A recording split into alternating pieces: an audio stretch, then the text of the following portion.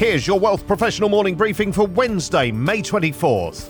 RBC has been accused of bond price sharing by a UK regulator. The Canadian bank denies the accusations of wrongdoing during the 2008 financial crisis. 4 other major international banks are also accused. Bloomberg reports that traders at 5 major banks colluded in chat rooms to swap sensitive information on UK bonds in the wake of the 2008 financial crisis. That's according to Britain's antitrust agency, in a move that could pave the way for fines for some of the lenders involved. Citigroup, Deutsche Bank, HSBC, Morgan Stanley and RBC each unlawfully shared details on pricing and trading strategies in chat rooms between 2009 and 2013, the Competition and Markets Authority said on Wednesday in its provisional findings. Deutsche Bank, which was the first to self-report its involvement, won't be fined, and any penalty that Citi receives will be discounted after the duo admitted to the collusion. By sharing the sensitive information with competitors, the banks involved could have prevented the full competition benefits of anyone they traded with, including pension funds and ultimately UK taxpayers, the watchdog said.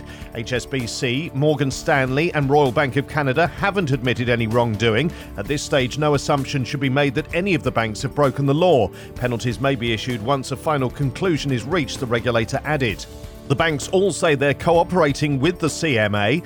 Morgan Stanley says it disagrees with the provisional allegations and intends to contest them. HSBC and RBC said they disagree with the allegations, and the RBC spokesperson said the bank takes any allegation of employee misconduct very seriously and is cooperating. Citi said it had fully cooperated with the agency and is pleased to put it behind them, while Deutsche Bank proactively reported the issue to the UK authority and has cooperated fully in the subsequent investigation, which related to activity prior to 2014, a spokesperson said. People are becoming more aware of the potential of investments and prudent wealth management for their long-term financial security. That's good news for the financial services sector, especially banks, who have an opportunity to turn customers who already have checking and savings accounts, mortgages and insurance products into wealth management clients too. Despite the threat from robo-advisors, a significant cohort of clients favours human financial advisors. But there's a problem. The average age of FAs is rising, and as they reach retirement, banks, credit unions and other financial services providers will find recruitment and retention harder to achieve.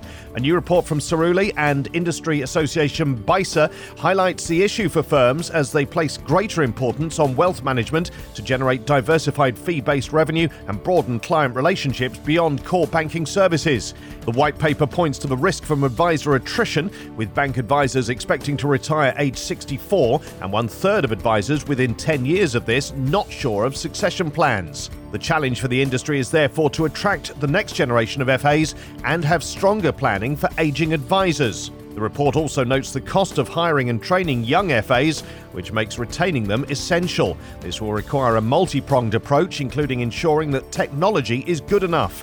According to the research, 52% of bank executives and advisors are dissatisfied with their firm's technology, and this creates tension for the workforce and can often impact clients too. The Canadian funds industry continued to grow its net assets in April, according to new figures. Mutual fund assets gained $22.2 billion, or 1.2% from the previous month, to $1.9 trillion, while ETF assets increased by $6.6 billion, or 2.1% to $344.1 billion. However, for sales, the divergence of the two fund groups continued, with investors favouring ETFs over mutuals. Data from IFIC revealed that mutual funds posted net redemptions of $4.6 billion in April, following the $3.4 billion in net redemptions in March. For ETFs, there was another month of net sales, although there was a sharp decline month over month. April's net sales of Canadian ETFs totaled $2 billion, down from $6.9 billion in March. We're excited to announce that the 2023 Wealth Professional Awards are just around the corner, and we want to remind you this is your last chance to reserve your table before it's too late. The night will be a tribute to the exceptional leaders who have made significant contributions to the wealth management profession in the region, and it will be an exclusive opportunity for you to connect with industry leaders and peers.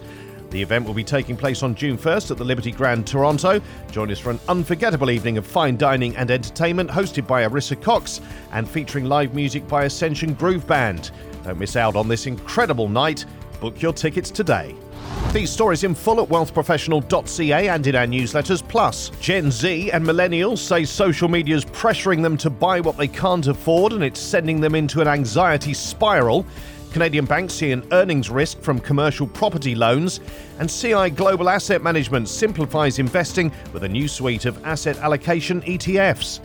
For Wealth Professional Canada, I'm Steve Randall.